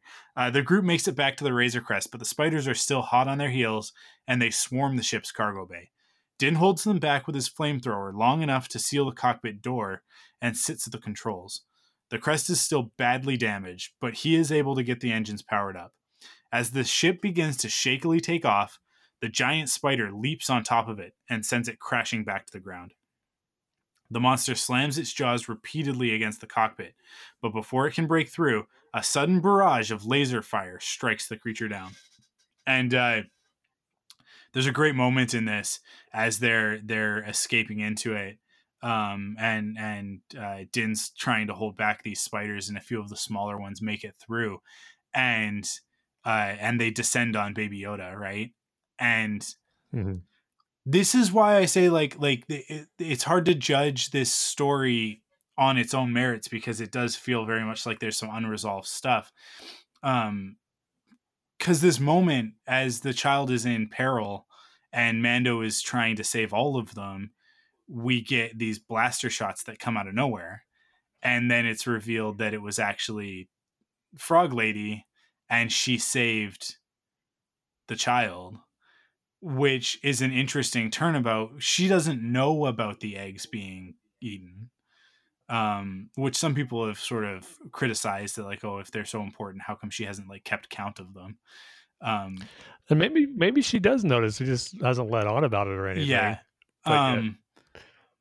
But yeah, and yet, even though the child has done these horrible things, he has definitely, he's committed a sin, right? Like, is he an innocent? Is he not? It's sort of unclear. Regardless, there's a respect for life that I think is an important lesson for the child. And to me, that's almost, I think that's what it's meant to be, is that in spite of his actions, and his sort of callousness, because I do think that he is somewhat aware, right? If he is in fact eating them, if that turns out to be the case, I think that my read of it is that he's somewhat aware of what he's doing and that it's not okay. But he does it anyways. And so when she saves him, there's a little bit of an exchange between them of, oh, even though I've done this thing, I'm still worth saving, right? Like, it's so there's an interesting component there that I'm really curious to see how it's going to play out in the next episode. And that's why it makes that final shot more frustrating too. Yeah, because you feel like maybe he should have learned a lesson. Exactly. Yeah. You know what? I think you might have just hit the nail on the head. That might be one of the reasons why it is so jarring at the end. And it could, like, this might just have been bad judgment on the part of the creatives, right? That between Peyton Reed and John and Dave, that they were just so enamored with the gag that they missed that it undermines some of the story. Yeah.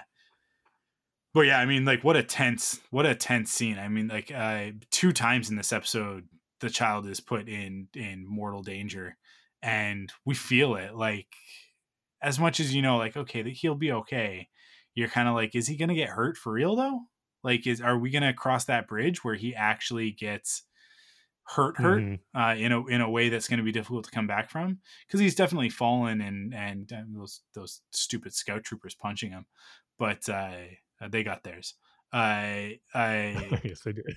Yeah, I don't know. It definitely had me on the edge of my seat. It was very well constructed in that way. We got two left. Why don't we do the next one and we'll start to wrap this up. All right. Din heads outside to see who has come to their rescue and finds that the New Republic pilots who pursued him earlier are now blasting the last of the spiders from the Razor Crest's hull.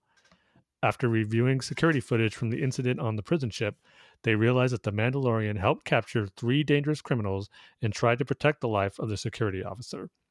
Considering their debt paid, they take off, leaving Din to repair his ship alone. A great little Deus Ex Machina that they set up, and I do love that. This is where I say, like I think that I can't imagine that this situation with the eggs will not have some sort of a conclusion to it. It has to, because when you look at how the rest of this show has played out, this scene is a great example. Din's actions on board the prison ship when he stands up against the rest of the crew to try and save Davin's life, even though he fails at that, it does come back and he is rewarded for those actions. Mm-hmm. All the episodes later in another season, it comes back and it's an important part of the story. And I love the component where he's like, "Are you going to arrest me?" And they're like, "We should, but these are trying times," right? And you get that moment of like, "Look, we recognize that you are one of the good guys, even if you operate on the fringe, right? You're on the outs with the Bounty Hunter Guild, although maybe he's not now, right? Because Grief said that he would, but we don't know how much of that was him posturing to for the trap for the client, right? But he said he did say that he would talk to the guild and get his record cleared and all that, right? But yeah, so I don't know where his status is there, because what he does is technically legal from a certain point of view, right? But he does operate on the fringes. It's the outer rim. It's a little bit more. It's very much more lawless than some of the other places in the galaxy, and so these two New Republic officers are they're gonna let it slide because they would rather that they kind of just basically say to him, like, keep your nose clean, like we know. I like to think that there's a file on Din Djarin on the Razor Crest, and that they did need to bring him in for questioning and they needed to talk to him to clarify some stuff. But like one of those things is probably, look, we know that you were in this place and you did this. And we know that you were in this place and you did this. And we know that you were in this place, but we don't know what role you had to play in it. And it's like one of like what I'm alluding to there is like, we know that you were there when Moff Gideon and his troops landed on Navarro, and we know that they were wiped out, and you were seen on Navarro. Are you part of that? Are you a friend or a foe? Right? Like, I think that that's where the New Republic is at, and I think that these two pilots make a judgment call in the moment of, look, it's better to have them out there taking down Imperials or at least distracting them, so that we can do our jobs, right? Like he is a good guy. He is on the right side of this, because he's fighting the Imperials. But at the same time, he's a bounty hunter, so he's just as likely to work for them. Or is he, right? Like there's a lot of questions there, and I think that that's sort of the way that it's played out. And it's all subtext. It's the great thing about The Mandalorian is that so many of these things are open to interpretation, and they're subtextual, and it all comes across in the performance. I just love Dave in this role. I think he's so good at it. And knowing him as well as we do, the type of fans that we are that have seen him on stage multiple times in person, I am so glad and so fortunate to have been in the room with him several times and talked to him a handful, and engage with him. It's like he's not acting; he's just saying the lines.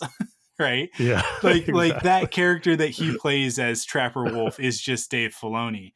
But that's fine. It's like because it works for the character, right? Like that sort of that the way that he's like so casual about things.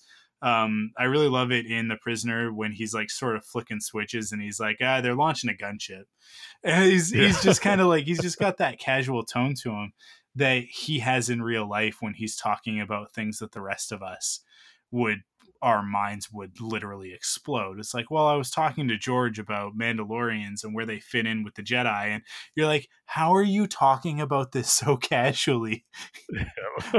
You are a direct link to George Lucas, and here you are standing in front of us telling us about it. In one of those instances, with George Lucas sitting next to him. Man, that was awesome. Just another day at the office, right? You were there. You were there for that one, right? For no, you weren't. That was that Anaheim? No, that was the second one in Orlando. You weren't there for that one.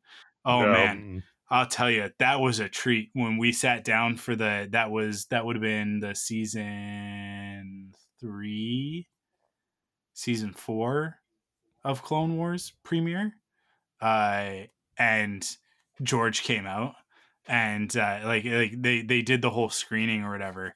And it was the celebration in 2012. So yeah, that would have been season 4, the season 4 premiere that we got to see. And we watched the whole thing, and I think they played like 2 episodes or something like that. And then they sit down for the Q&A, and I think it was Dave. It was David Collins who was moderating, I'm pretty sure. And then it was Dave Filoni and Joel Aaron, who we'd seen like several times that week, sort of thing, at different panels. And then they were like, "Oh, we got a special guest," and George came out and sat down, and it was like he wasn't on the bill, like it wasn't scheduled, or at least we weren't told that he was going to be a part of that panel. And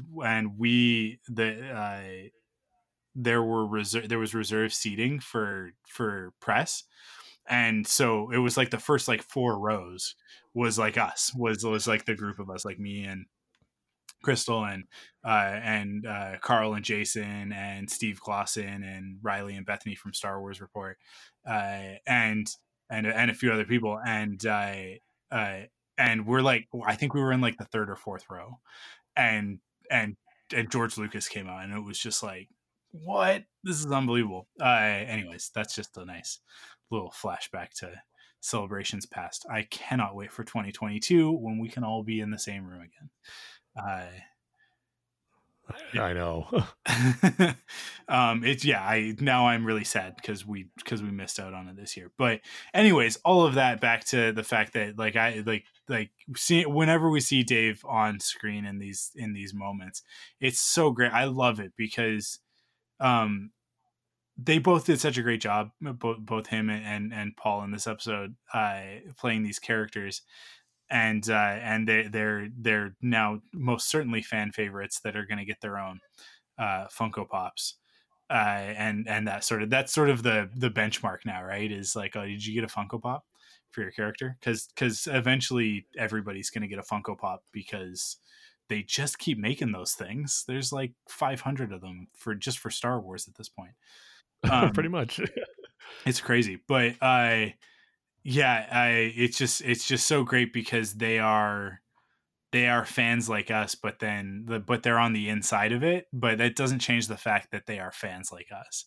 And it still comes through. Yeah. Yeah, it still comes through. And there's this special joy of seeing these 2 grown men in their costumes with their blaster rifles, standing with their leg up on the cockpit of a X-Wing starfighter, shooting away at pretend spiders, that you're just like, man, what a dream come true that must be. Like, it makes me happy knowing how much it must have made them happy. You know what I mean? Like, you can just live vicariously through it. It's so good. And yeah, I love it. I hope that we see these characters. I guarantee we're going to see Trapper Wolf again. The fact that we've now seen him twice, we're going to see him again. And I bet you, I mean, I don't want to see it, but I bet you Dave's going to want him to go out in a blaze of glory or something eventually. Where his ship gets blasted. And he gets to do that. In a fireball. Oh my god. Yeah, you're right. Your read on that is 100% correct. That Dave certainly wants to do that at some point. See himself blown up like Red One or Porkins or Biggs. Again, these are things that Star Wars fans dream about. Not everybody gets to be Wedge, and somehow just live through everything. I'm going to finish off this episode. Din manages to fix the crest up just enough to get the engines working and the cockpit pressurized. The Frog Lady clutches her precious cargo as the ship makes an unsteady takeoff into space, and the child slurps down one more stolen egg as the ship limps forward to its destination. And that's the end of the episode. And that's what this, of course, when the music comes in, that great ending. And you're music. Already eagerly anticipating next Friday. Yeah, it's already like, when is the next one? Tomorrow night, if we stay up late. So good, man. I love this episode. It's actually probably in my top 5 episodes for the series so far, which I'm obviously hesitant to say for all of the reasons that we've discussed tonight. But for me, for what I enjoy about Star Wars, which is the weird stuff and the surprises, and I love creatures in Star Wars. There's just something so special about it. This one's got like a very John Carter of Mars vibe to it with the environment and the creatures and stuff. It makes me very happy. And I was grinning from ear to ear the whole time for this whole episode. I loved it from start to finish. But I totally recognize why some people are having an issue with it. And that's an okay thing. It how do I say this? It definitely does diminish my enjoyment of the show, not of the show, but of this episode. But it does not. I say that, but it's not a negative thing, because it just makes me think from somebody else's perspective, and that's not a bad thing. That's a positive in my books. We just have to be better about how we talk about this stuff and how we understand each other, and try to, right? Because that's kind of the whole, like, what a ironic coincidence that there's this miscommunication in the fandom, in the harassment and people being really upset on both sides of it, when this whole episode, if you're paying attention, is about miscommunication and the inability to get your point across, right? Whether it's the very literal or like the very surface obvious one of the Frog Lady can't communicate with Mando and vice versa until she rewires the droid, or it's the fact that the child and Mando can't seem to understand each other as well as we thought that they did, right? Down to the potential of us as an audience not understanding the child's actions, right? It's just like the whole episode, and the New Republic pilots, it's like there's a miscommunication there. If they hadn't locked S-foils, which was a very aggressive move, then Din might not have done what he did, right? Like if they had approached that differently, if they had communicated that differently, as opposed to getting ready to attack, making a very aggressive move, it might have played out very differently, right?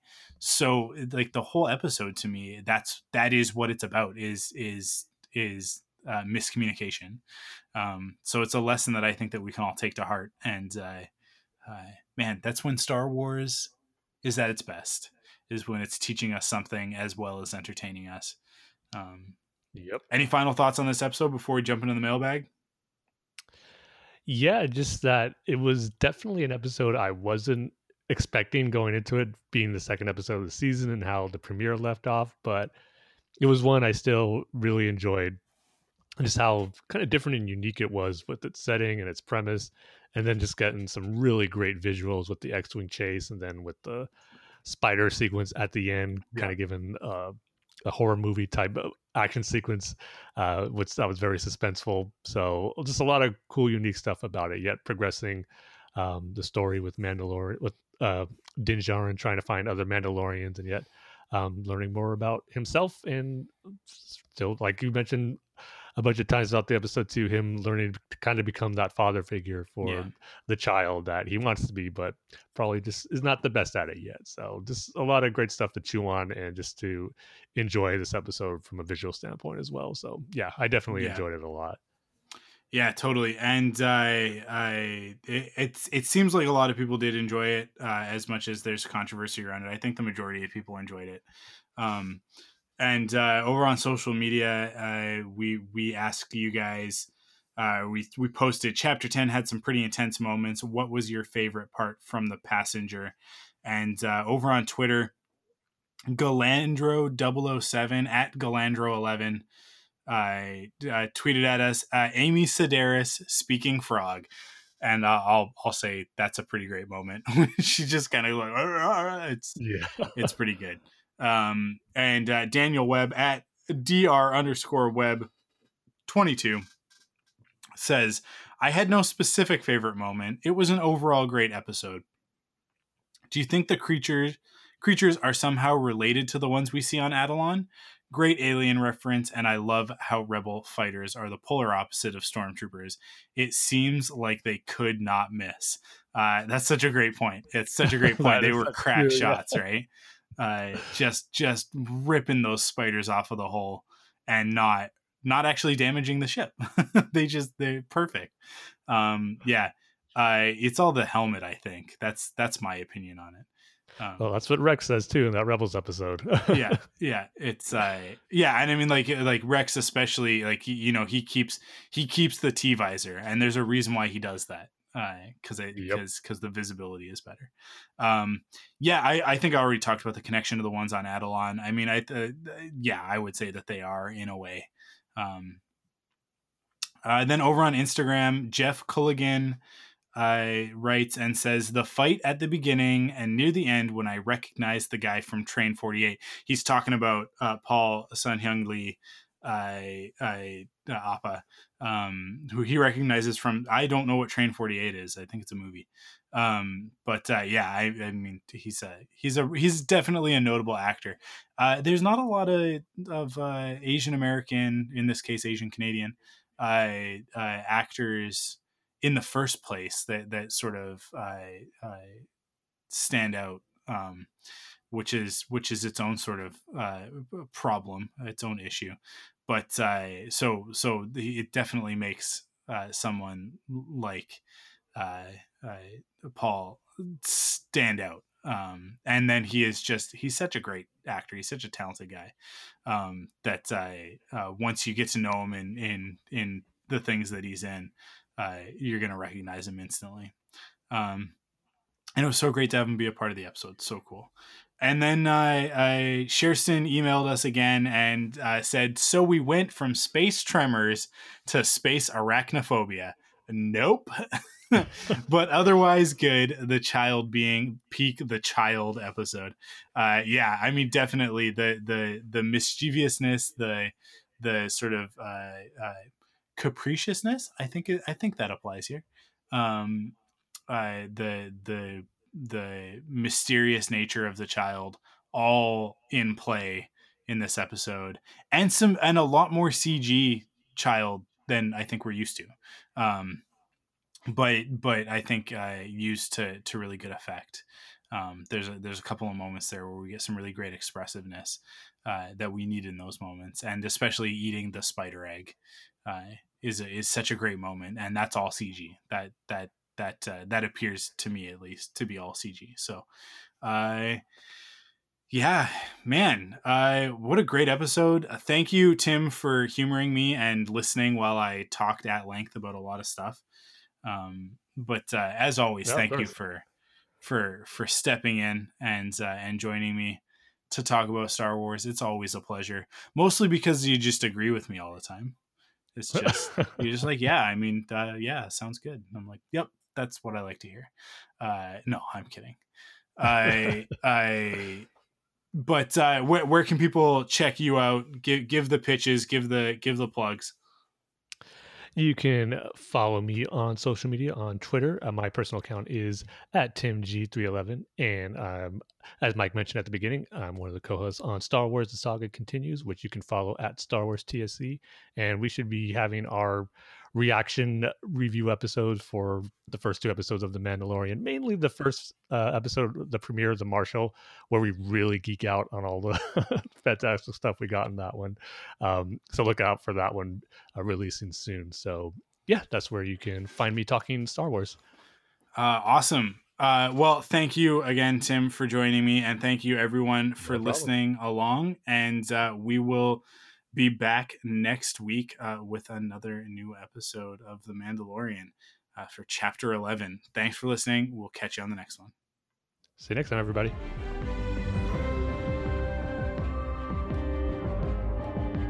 You can follow us on Facebook, Twitter, and Instagram at Star Wars FMI. If you like what you hear, you can support us in 2 ways. First, by heading to store.thunderquack.com to pick up some merch, or by heading to patreon.com/thunderquack to kick in with your monthly pledge of support. Your pledge gets you early access, exclusive podcasts, and more.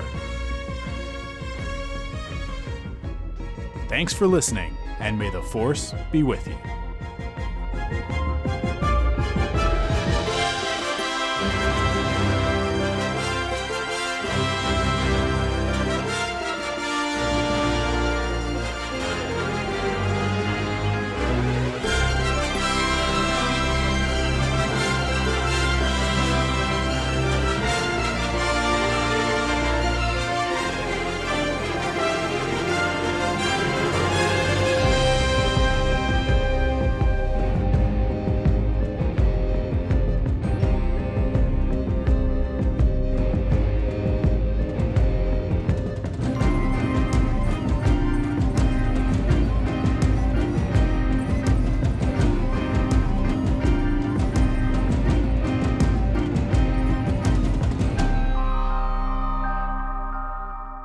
Faster, More Intense is part of the Thunderquack Podcast Network.